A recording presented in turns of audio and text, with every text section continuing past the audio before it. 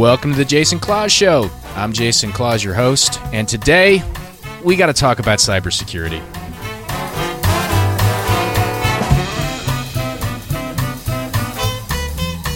All right. Welcome everybody to the show. My name's Jason Claus. I'm your host. This is the Jason Claus Show. Ordinarily, this podcast is dedicated to a lot of things, including technology, but I wanted to get out an episode really quickly, so excuse the brevity. But I was reading an article yesterday that I got from, it's called Cyber Heist News, and it's published by KnowBe4, and I just want to say thanks for the author of this.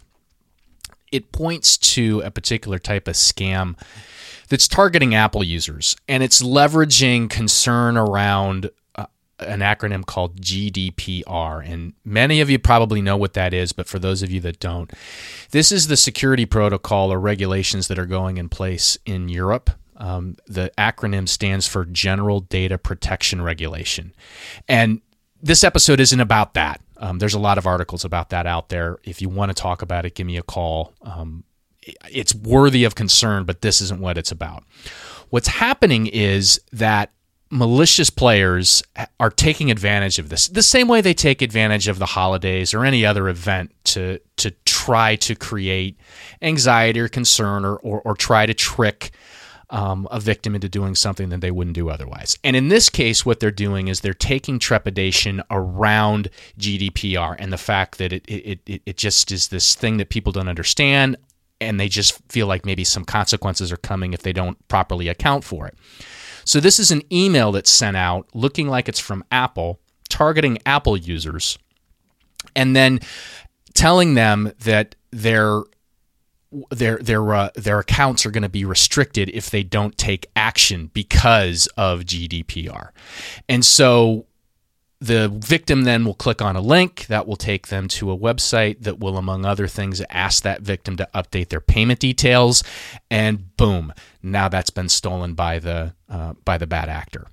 So it follows a classic phishing sort of approach, but it's pretty well put together. There's also the websites that have been found are pretty well done, meaning that if you're not really paying close attention to the address in the URL, you might fall into the trap. So this is something to be aware of. It's probably something to share with your team. Some of the telltale signs, the attacks don't seem to be very well targeted. So if you have users that aren't Apple users that are getting this, that's a good sign that you're on the list of targets. And then the other thing, of course, is the URL. It's not an Apple web address at all. So look for that. Apple should be www.apple.something, or just take a really close look at it. If you get stuck and you're an Insight customer, reach out. We're happy to work on that. If you just want to have somebody take a look at it, or you got a question, feel free to give me a call. But that's it. That's all I have for this episode. I know it's a quick one, but I think and I hope you find it useful. If you find that you've encountered this, or your users are encountering this, this is just another attempt to try to take advantage of you. So be wise. All right, that's all I've got for us.